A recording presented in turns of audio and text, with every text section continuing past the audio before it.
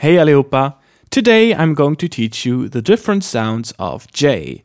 First of all, J isn't pronounced like J, J, but like Y, like a Y.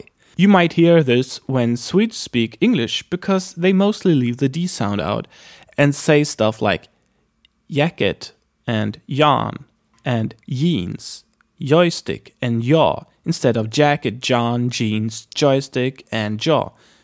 You get the picture. Here are a couple of Swedish words with this sound. Jag, which means I. Jag.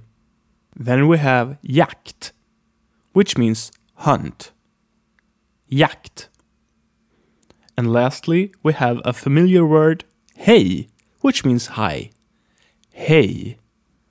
Some J's are, however, pronounced like This is because they are loan words, where the sound has been kind of Swedified, but the spelling remains. For instance, we have the word project, which is projekt. Try it out. Projekt. We also have the Swedish word for journalist, which is journalist. Journalist. We will talk more about this type of sound in another lesson.